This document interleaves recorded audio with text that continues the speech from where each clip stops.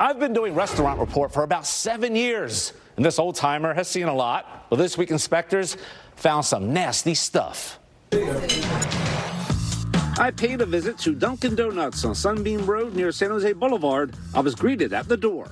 Ben Becker, Action News Jax, original Restaurant Report. State inspectors found 17 live and dead roaches inside an ice machine. Too many to count. Roach egg sacs inside an ice machine and mold-like slime on a shelf. It was temporarily closed. Is it okay to eat here? Is it safe? Yeah. This is kind of disgusting. It's false. It's false. The state was false. Well, yeah. Not true. Yeah. They lied. Yeah, whoever that is. The state of Florida. Well, I don't know.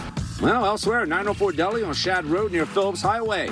It was cited for 120 dead roaches in traps, 25 to 30 roach egg sacs in multiple traps, and operating with an expired license. It was temporarily closed.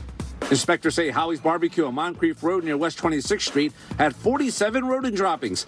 A rodent nesting under an AC unit, and the front door had a gap at the threshold. It was temporarily closed. My final stop, Yarra Seafood Fish Market on Sussery Boulevard near Merrill Road. It was cited for up to 110 rodent droppings, 5 dead roaches, and 1 live roach.